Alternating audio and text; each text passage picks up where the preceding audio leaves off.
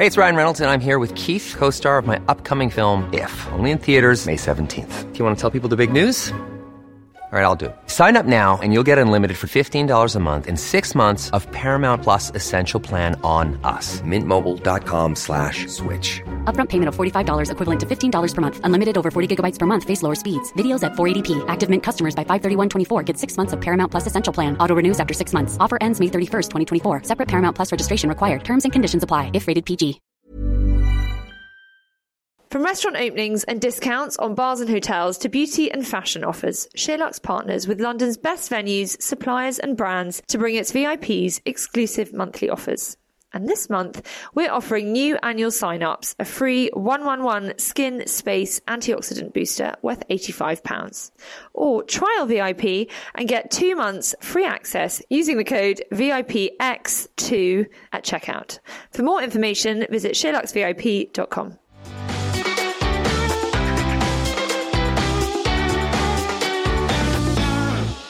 In 2009, Jeannie and Stephen Cronk sold their house in South London, moving their 3 children to the tiny French hamlet of Cotignac to pursue a dream of launching their own wine label. With an ambition to bring excellent rosé to a wider audience, the couple created the rosé brand Mirabeau en Provence. Fast forward 10 years, and they now create 3 styles of rosé as well as a sparkling pink. Consistently voted some of the best in the world, Jeannie and Stephen's multi-award-winning brand produces over 1 million bottles of wine a year and is stocked worldwide.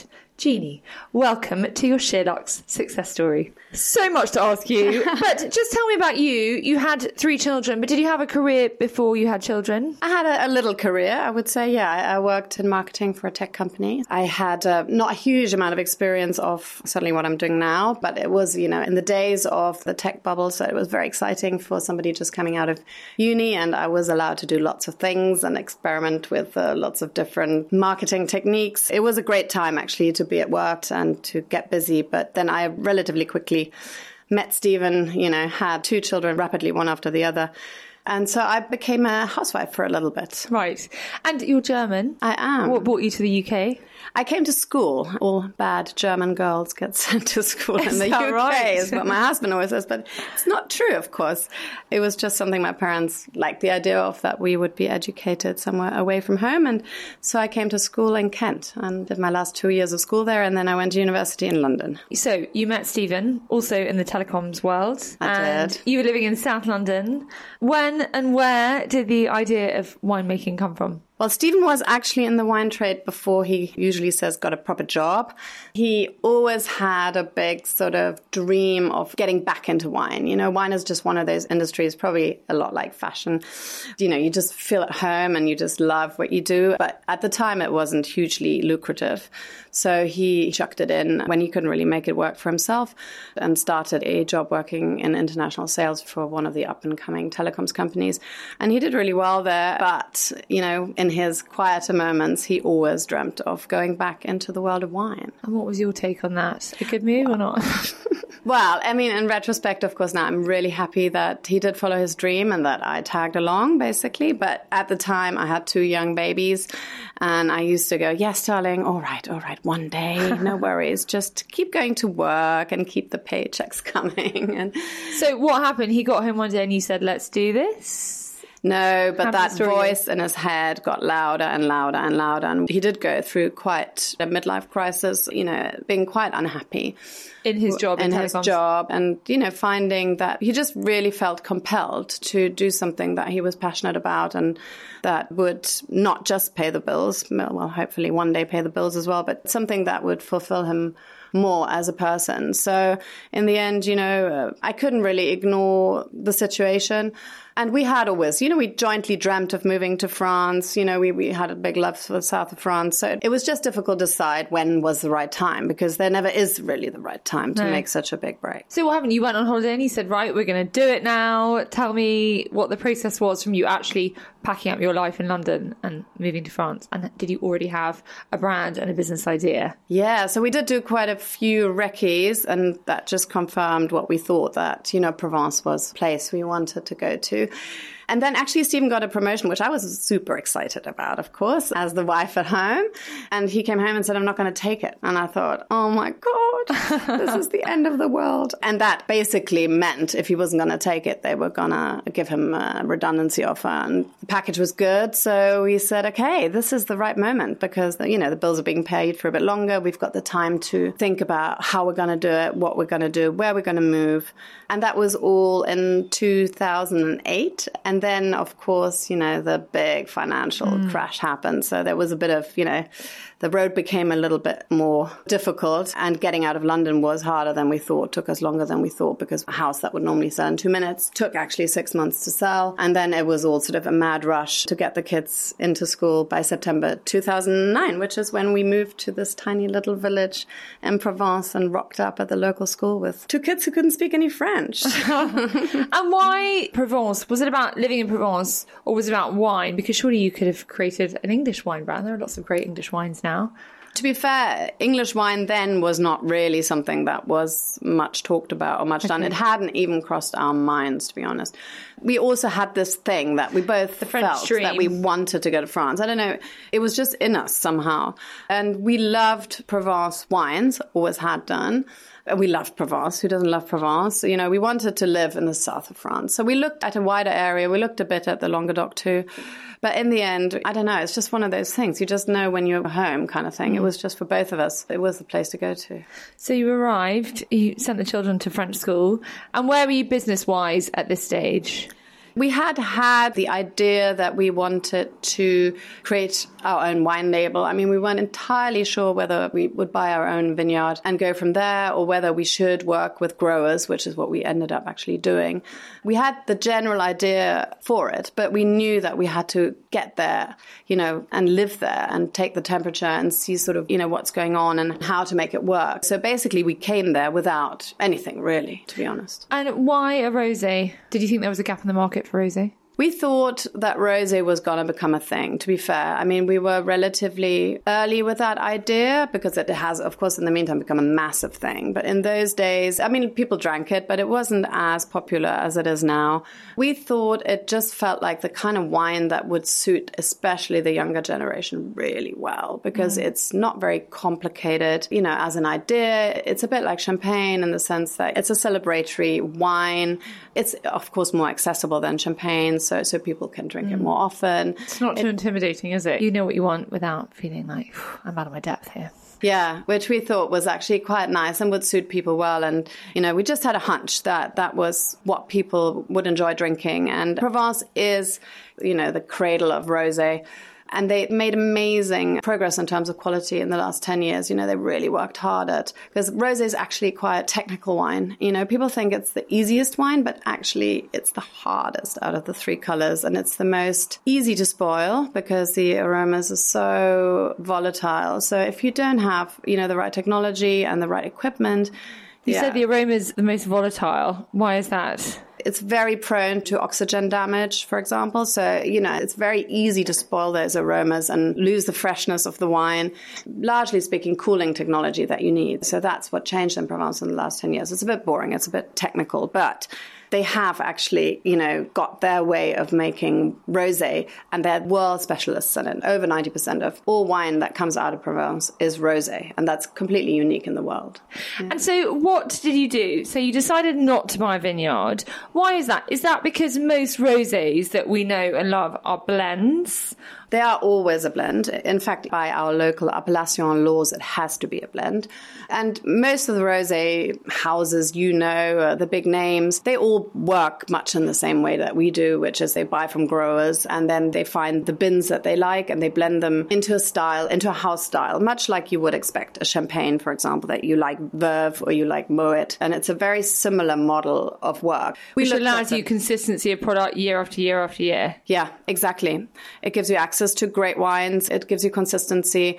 It also lets you scale a bit. So in our case, because we grew in terms of volume, we could access you sell over more. 1 million bottles a year, you need a bit of scale. Yeah, so it's a smart way of working, to be honest. I mean, I always think it's the way most other industries think of perfumery or think of baking or, people usually rely on professional growers to grow the raw materials. And they usually do that really well. And then you get people like us who end up sort of blending to a certain formula or to a certain style. And I think that's where a lot of the skill is too.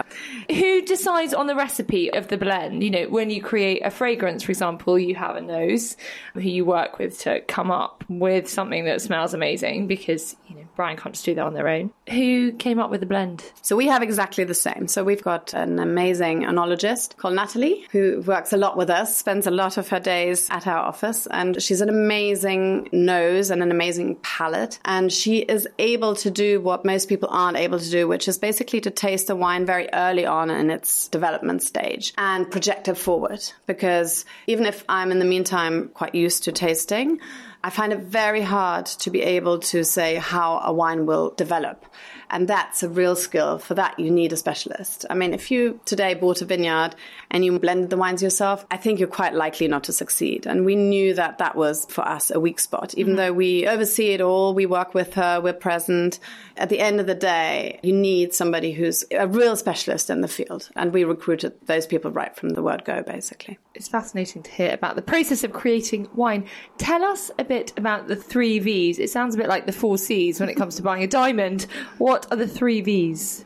Absolutely. So we've got viticulture, which is basically the growing of the grapes. Then we've got the vinification, which is how to transform the grape juice into wine.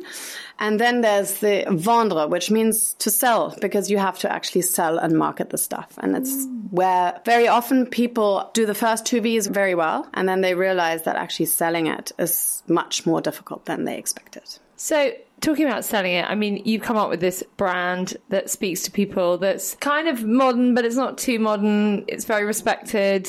What was that process? Where did the name come from? Was that your bag? Tell us a bit about the name Mirabeau en Provence and where that came from. Well, Mirabeau, if you come to Provence, is almost everywhere because the governor of Provence, just pre-French Revolution, was a man who was the Comte de Mirabeau, so the Count of Mirabeau.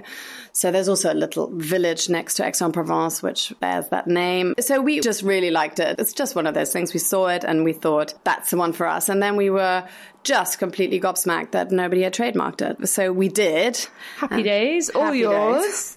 Sat there for a bit waiting, and then we got confirmation that it's ours. And we just thought it's a brilliant name, and it's very French sounding, which is what you want, yet it's not so complicated that you can't ask for it when you're in a restaurant, which is also quite important.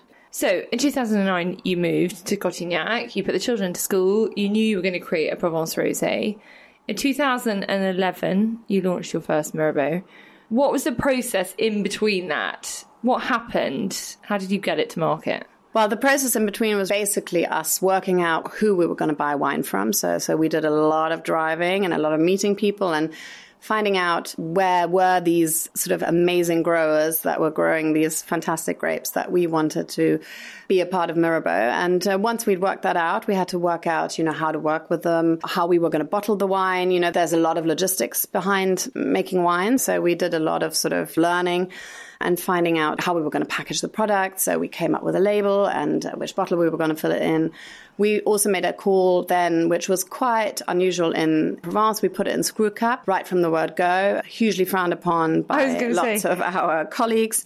In the meantime, most people bottle in screw cap in Provence, actually, for the English market. But anyway, we did it right from the beginning and people thought it was very odd. Where did you get the hunch from to do a screw cap? It's just actually the best closure for rosé because it lets least oxygen in. So, this is something that English people have no problem accepting. And it's actually technically the best closure. So we tried to design a nice screw cap and went with that. You mentioned English people. Were you aiming to market this wine at the English market? Absolutely. We're still almost exclusively export. We hardly sell any wine in France, and we have a little shop in the village. But we knew right from the beginning that England would be our sort of home market, as it were. And it still is. 10 years down the line, even though we've expanded quite a bit all over the world. But England is kind of our, initial market. And we got a contract with Waitrose, which was really really the beginning of the whole Mirabeau story because, at the end of the day, when you make a product, you've got to get it sold. And Waitrose said, okay, guys, you can have a go here. And we were really, really relieved and delighted by that. Before we talk about Waitrose, can we talk about the shape of the bottle? Because we've seen lots of variations with shapes of bottle. You went for something like traditional. You went for a standard wine bottle. That's Why? right. We went for a standard Beaudelet bottle. Lots of reasons. It's actually the bottle that's kind of quite commonly used for Provence. So I just actually like the shape. I still like it. 10 years down the line, we've been through several sort of thinking processes of should we change our bottle shape. But it's an elegant bottle. It works really well in people's wine racks. It fits in every fridge. This is true. It fits in the wine rack. Plus, you were doing a screw cap. You don't want to rock the boat too much, do you? So let's go back to Waitrose. How did that happen? Banging on the door, a contact? How did you get into Waitrose? We did have a little contact through our nose at the time, Angela Muir, who made just a little introduction to somebody, and that was nice. It got us in front of the buyer. So she was your first onologue. How did you find her? She was actually an old friend of Stephen's, so somebody Stephen enormously looked up to. She was a real personality in the wine trade.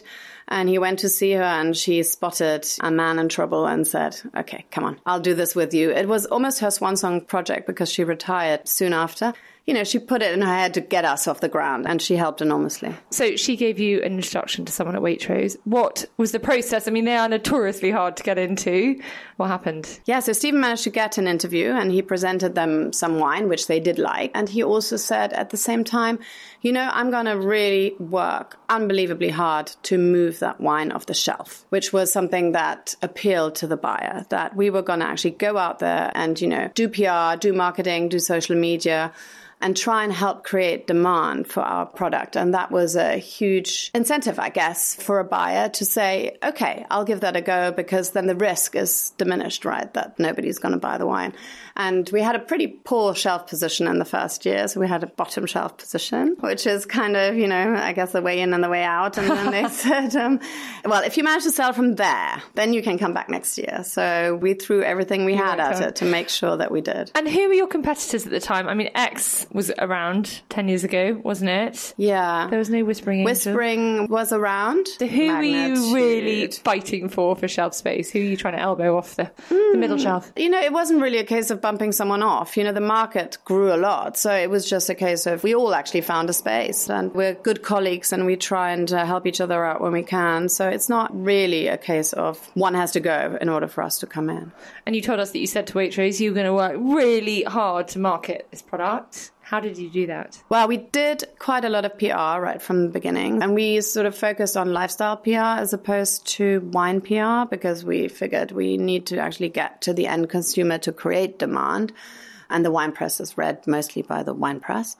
So we did sort of start with journalists that more mainstream press, I guess, which also obviously much closer to my own heart. And we did some social media in those days. Obviously, Instagram wasn't really happening, but Facebook was a bit. So we'd started sort of networking on Facebook and Stephen did quite a lot of videos on YouTube. And the infamous video that I was going to come to, for people listening, tell us about this video. How many views has it had? I think it's 12 million by now over various platforms.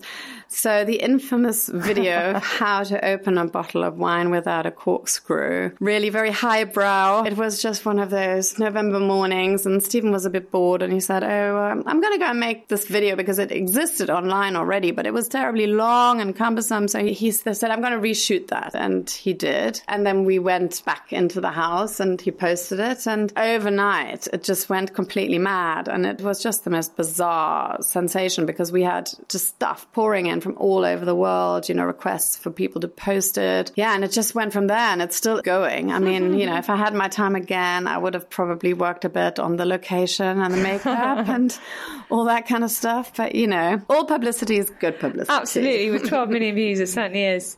And how did you fund the business? I mean, obviously you had Stephen's voluntary redundancy to pay the bills for a while, but it can't be cheap working with somebody like Angela Muir and, commissioning all these bottles. How did you do that? We sold everything we had, basically, to set up the business. So we sold the house in London and all the other bits and bobs that we had accumulated. So we basically self-funded it and we've self-funded it till now. So we're just about to get our first outside investors in because we are expanding in America. together. But so far, it's just been the two of us. It's amazing. Talk to us about the price of the wine. So you launched with the Classic, and it went well at Waitrose, did it? It did. It sold out in its first year relatively quickly. So we were asked to come back, and then we had 3 years at Waitrose, growing year on year with a Classic. And then we decided that I think the world is ready for a slightly more expensive, slightly more refined rosé, which we could get our hands on some really, really nice lots of rosé. So we then said, okay, are you ready for a wine that's, a notch above in terms of style and styling? And they said, yes, we are. So then 3 years later, we managed to get the Pure into Waitrose also. Hey, it's Ryan Reynolds, and I'm here with Keith, co-star of my upcoming film, If, only in theaters May 17th. Do you want to tell people the big news? All right, I'll do it. Sign up now and you'll get unlimited for $15 a month and 6 months of Paramount Plus Essential Plan on us. MintMobile.com/switch. Upfront payment of $45 equivalent to $15 per month. Unlimited over 40 gigabytes per month. Face lower speeds. Videos at 480p. Active Mint customers by 531.24 get 6 months of Paramount Plus Essential Plan. Auto renews after 6 months. Offer ends May 31st, 2024. Separate Paramount Plus registration required. Terms and conditions apply if rated PG. Hey, I'm Ryan Reynolds. Recently, I asked Mint Mobile's legal team if big wireless companies are allowed to raise prices due to inflation. They said yes. And then when I asked if raising prices technically violates those onerous 2-year contracts, they said, what the f*** are you talking about, you insane Hollywood ass f- So to recap, we're cutting the price of Mint Unlimited from $30 a month to just $15 a month. Give it a try at mintmobile.com/switch. $45 upfront for 3 months plus taxes and fees. Promo rate for new customers for limited time. Unlimited more than 40 gigabytes per month. Slows full terms at mintmobile.com. So the Classic was priced at... Well, in those days, the Classic was £8.99. And a bit more these days. A bit more these days, I'm afraid, yeah. It's $11.99, and that is largely due to our raw material cost increases. And this year, to be fair, Brexit has not done us any favours. Well, it's worth every penny. The Pure is priced at what these days? It's $14.99. You also have the Étoile. Yeah, so Étoile was basically a wine that we made to respond to demand for more gastronomic rosés. So Étoile is a little bit pricier still and is not your average Provence rosé. It's almost completely Grenache. It has a beautiful, rich aroma that's perfect for the dinner table. So it's a little bit revolutionary in the way that we say it's actually a food wine, and people traditionally don't really think of rosés with food. And you say it's mainly Grenache, yes. The Étoile. What's Grenache? Grenache, a grape variety. And that makes it more pink, less pink? It makes it less pink. It makes it more salmon-coloured, but it has some amazing sort of quite rich aromas of apricot and white peach. While it's completely dry, it makes it a more aromatic style. Okay, and how much is the Étoile? The Étoile is £15. And that's also sold in Waitrose? No, that's in Sainsbury's, actually. That's in Sainsbury's. Okay. Is there a Magnum? Yes, there is. There's a Magnum in Waitrose of Pure. And there's more. Bigger than that? 300 and there's 600. Glad to hear it. And, your sales, your global sales, the Classic versus the Pure versus the Étoile, what's the split like? Oh, the Classic is still about 65% of our sales. I mean, people just love that wine. It's a happy, joyful, easy with food, great Friday night wine, and always will be. So Classic is really our great workhorse wine that does really well and will carry on doing really well.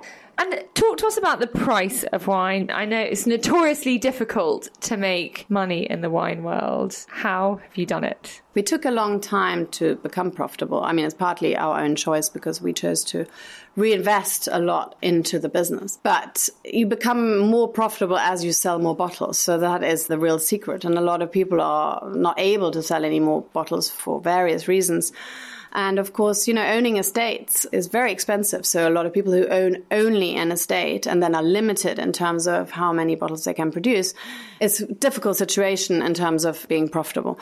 Unless you are in, the super regions, unless you're in a special place in Burgundy where you can charge, equivalent for your bottle. You can charge 60, 70, 100 pounds for a bottle. Whereas, if you come from Provence, there is a limit to what most people are prepared to pay for a bottle of rosé, even if it is really quite nice and well made. So, you do have to some degree, sell a few bottles in order to become profitable. And so what you're saying is that to be successful in wine, if you're going for volume, you want to be blending because then, you can keep producing volume. That's right. I mean, we've always said that we will not grow any more than we can basically keep the quality really stunning. So we've kept a real on, are we able to grow further or not? So far, we've been able to. But for us, it's paramount what's in the bottle and to make sure that people continue loving the wine. You said that the UK was your biggest market by far. You said that you're raising money to expand in the US. What comes next after the UK in terms of size market? The US does already come next. And then we have quite a big market in Holland and Australia. And then we're sort of all over the world, Canada, Caribbean, Germany, Austria. And your head office is in Provence. Yes. How big's your team? How do you manage this global expansion, domination in the rosé category? Yeah, we try. We're 12, mostly in our little village in Cotignac, but we've got people in key cities. So I've got a couple of people in London, and I've got somebody in New York, and we've got somebody in Australia. And the rest is just Stephen getting on planes incessantly. And how do you split the roles between you? What's your role in the business? What's his role in the business? It's quite hard. It's not a very neat split, to be fair. We just try and make sure that nothing falls through the cracks. But I would say that I'm more of the marketing and design person. And I'm the sort of office mama. I look after staff and make sure that everything's okay at the home front. And I also manage all the relationships with the growers. So he's actually off flying around the world a lot, to be honest. So I'm a single mum for a lot of the time. And that's just how we split it, and that's fine. Do you think in moving, have you achieved what you set out to achieve? You know, you left London for a better life, you know, to pursue his dream, to get out of the rat race. Have you got a good work-life balance? I mean, is there such a thing? Do you think you've been successful in that respect? Well, the work-life balance is quite tricky because we do work all the time, basically. That's just an entrepreneur thing. I think, you know, ask any entrepreneur, they're probably, if they're honest, they admit that, you know, work dominates their lives. But we do live in a beautiful village, you know. I'm surrounded by nature and beautiful things, beautiful buildings. I don't have to commute, which is great. You know, we do have a lot of the benefits of living in Provence, just that we're there to work, unlike other people who are there to drink rosé under platane trees.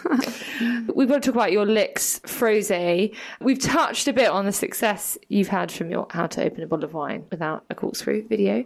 So for anyone watching, they're like a Calippo, but they are frozen rosé. And they were a kind of Instagram phenomenon, weren't they?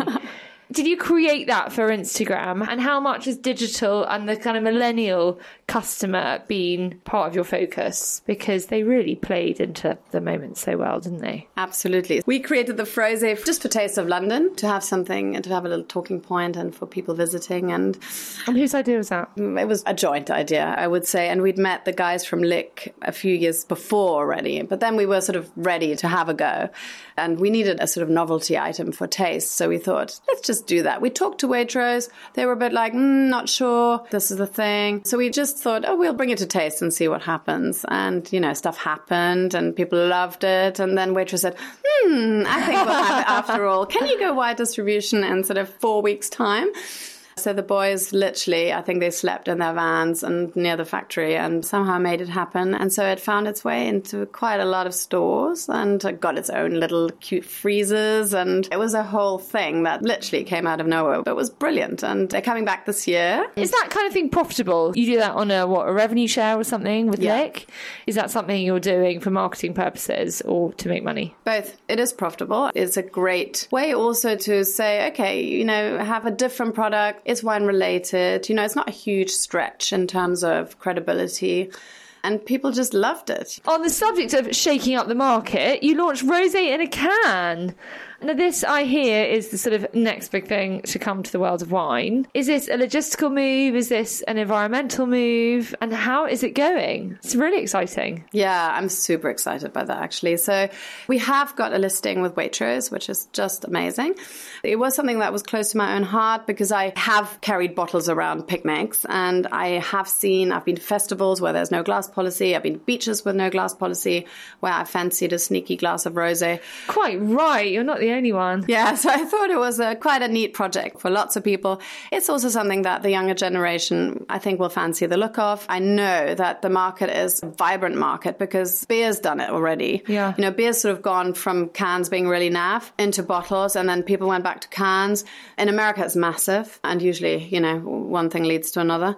I can just see what people are doing. People are constantly outside, constantly at festivals. You know, it's just a logical thing to do, and it's 250 ml ml. You know, you can share it. It's a neat amount of wine. You don't have to have a huge bottle with you. And does it taste the same? Rosé out of a can? It tastes actually really nice. You'd be surprised. Okay. And I did a taste test with some really hardcore wine growers who I thought were just going to throw me out of the window for this. And they absolutely loved it. They couldn't get enough of it. So It was quite funny. And so you're sipping the rosé out of the can. You're not pouring it into a glass. We did pour it into a glass. Okay. But I have drunk it out of a can. You can drink it with a straw. To be honest, aluminium cans don't taste so metally. So I think a lot of it is in the head, to be honest. And we've got to talk about sparkling rosé as well. She launched a couple of years ago. Was there a demand from your customers for that product? I imagine so. Yeah, so we took it to Waitrose thinking that there was probably a demand for a sort of Prosecco method Provence rosé. And we've been right in thinking that. And it's been a real little success story, actually. And I loved making it. It was really fun, you know. And it is just that. It tastes like a delicious Provence rosé, but with a bit of fizz, and people just love it. Delicious. Far better than Prosecco, if you ask me. And that's priced at how much? That's priced at $14.99. Good value. From where I'm sitting, it sounds like it's been a bit of a dream and it's all gone quite smoothly. Have there been significant challenges along the way, learnings that you can share with people listening? There have been plenty. And, you know, any entrepreneur will probably tell you the same thing. You have to go through these moments in a way to grow, to get better. You know, it's one of those things that I always think, if I could go back, could I have avoided it? What would I do differently? But these sort of challenges, they make you who you are. They make you more resistant in the longer term, more resilient, and, you know, make you a better entrepreneur, I think, if they don't kill you. So there've been, you know, packaging mistakes. There've been plenty of things going wrong. Stephen once got chased out of the property by a grower he didn't want to work with, and things happen. Of course they do. And in the end, usually, if you work hard, things come good. And it's all character building, isn't it? And all these years down the line, would you buy a vineyard? Well, funny you should say that. We have just signed on the dotted line for a little estate. So we're kind of going back to what a lot of people start with. But, you know, with a view to create a very high-end product with a limited run? Yes, that's right. And create more R&D as well, because it'll be our place to kind of experiment with our wines and have learnings for the rest of the range. It's also quite important for people to be able to come somewhere, you know, to have a place, to have a soul. So it'll be a really nice place for us to invite people to, bring journalists, bring influencers. You know, we'll cook, we'll do lots of lifestyle-y things there as well. But it's also really neat for Stephen and me to be able now, with the rest of the business going well enough, that we've been able to buy this vineyard, and actually, you know, it's the business that actually can sustain that vineyard rather than, you know, it being loss-making. So yes, it's a great moment, but you need to keep your fingers crossed, because in France, all sorts of things happen. And, you know, until September, we don't know if we're actually gonna make it to the finish line. Okay, I will. And always rosé, never red or white? Always rosé. We have a bit of red in the village showroom just to complete the range. You know, we are a rosé house. I mean, we've nailed our color to the mast, and that's what we do. And are there other brands that have inspired you in terms of the way they speak to customers, produce products, have been successful? I guess I've been quite inspired always by the lifestyle universe and by some of the women within that. So, you know, I've always loved Chrissy Rucker's work with the White Company. You know, she was so targeted in the beginning as well, and then has managed to branch out incredibly into other parts of the lifestyle universe. Jo Malone, I've always been a huge fan of. Perhaps more younger people, the girl behind Cézanne, for example. I mean, we're going to go and see them tomorrow. And I think she's just done the most amazing job at creating a sort of whole universe of things that appeal to people. And that's very much what I would like to do with Mirabeau. And how brilliantly Mirabeau sits with all those brands that you've mentioned. Before we finish, I've got to ask you about innovation. You seem to be really hot on that, whether it's ice lollies, whether it's rosé in a can, vegan wine, yes, lower alcohol wine. Tell me briefly about those. This year has been a busy year on the new product development front. So I have actually launched a vegan wine, and a wine where we've also taken a couple of % of alcohol out. So it comes in at 11%. So it's slightly lighter than the main range, which is quite nice, especially for us girls. So we can have an extra glass. It is fully traceable vegan, which is really nice because, you know, people often don't know, but in winemaking, sometimes milk-based products are used. So I managed... How are milk-based products used in wine? The proteins are used to filter wine. It's a chemical filter, a relatively natural chemical filter, I must say, but it's very effective and it's commonly used. And is there much demand for lower alcohol wines? I mean, millennials now, we're hearing, are drinking less and less and less. What's the motivation for that? Is it for women? Is it for millennials? reasons why are lower alcohol wines? It was for both. I mean, we basically said that we did want the wine to be a really nice tasting, and there is a limit to how nice a wine tastes if you take too much alcohol out. So we couldn't really make it work with more than 2% taken out, which we take out after the wine is finished. You know, that's a good way to do it, which means the wine is still aromatic, it's low in sugar, because the normal way to have a low alcohol wine is to keep some sugar in it, which is how you find a Riesling, or those kind of wines are at sort of often at 9%, which is even less alcohol. But yeah, we found that we couldn't really get it much below 11 and still taste more or less what you would be expecting of a Provence rosé. But we thought, we'll give it a go, and it's a lighter wine. I find it makes a difference to me, and it's been quite successful in the marketplace. And alcohol-free, not coming anytime soon? No, can't do that, I'm afraid. It just doesn't taste the same. And then I think you're better off just having a proper alcohol-free cocktail. I don't really understand why you need to try and make a wine into an alcohol-free product. If you're going to drink wine, drink wine. Don't drink too much of it and enjoy it. Drink 13%, that's what I say. I love a glass of rosé with 4 cubes of ice. Is there a right amount of ice you should put in a glass of rosé? Yeah, you probably shouldn't put any, but you know what? What's so great about rosé is that you can drink it exactly how you like to drink it. End of story. So if you like it with your lots of ice cubes, then that's how you should drink it. And there's no right and wrong. There's no snobbery. What advice would you give people wanting to go into the world of wine? Ooh, hallelujah. That's tricky. You've got to do your research, pick your region, and then being a specialist is not a terrible thing to be thinking about. Don't try and be all things to all men. Final question. What's your favourite thing to eat with a bottle of Mirabeau? Oh, I can tell you that because I've had it recently, and it is a beautiful fillet or 2 of red mullet with a crispy skin is just perfect with it. Oh, delicious. Jeannie, thank you so much. I know we've got some Mirabeau en Provence, we've got some Cans, we've got some sparkling rosé waiting for us in the kitchen. So we're going to wrap it up there. Thank you so much for joining us. I mean, God, to say I'm a fan is an understatement, and what a fascinating world that you're in, and God, what a dream really to be living in Provence doing all this. Thank you so much. I've loved chatting to you. Oh, thank you so much for having me, guys. That's it for this week. If you enjoyed that, then do please rate, review, subscribe, tell your friends, and we will be back soon. Bye-bye. Hey, it's Danny Pellegrino from Everything Iconic. Ready to upgrade your style game without blowing your budget? Check out Quince. They've got all the good stuff, shirts and polos, activewear, and fine leather goods, all at 50 to 80% less than other high-end brands. And the best part? They're all about safe, ethical, and responsible manufacturing.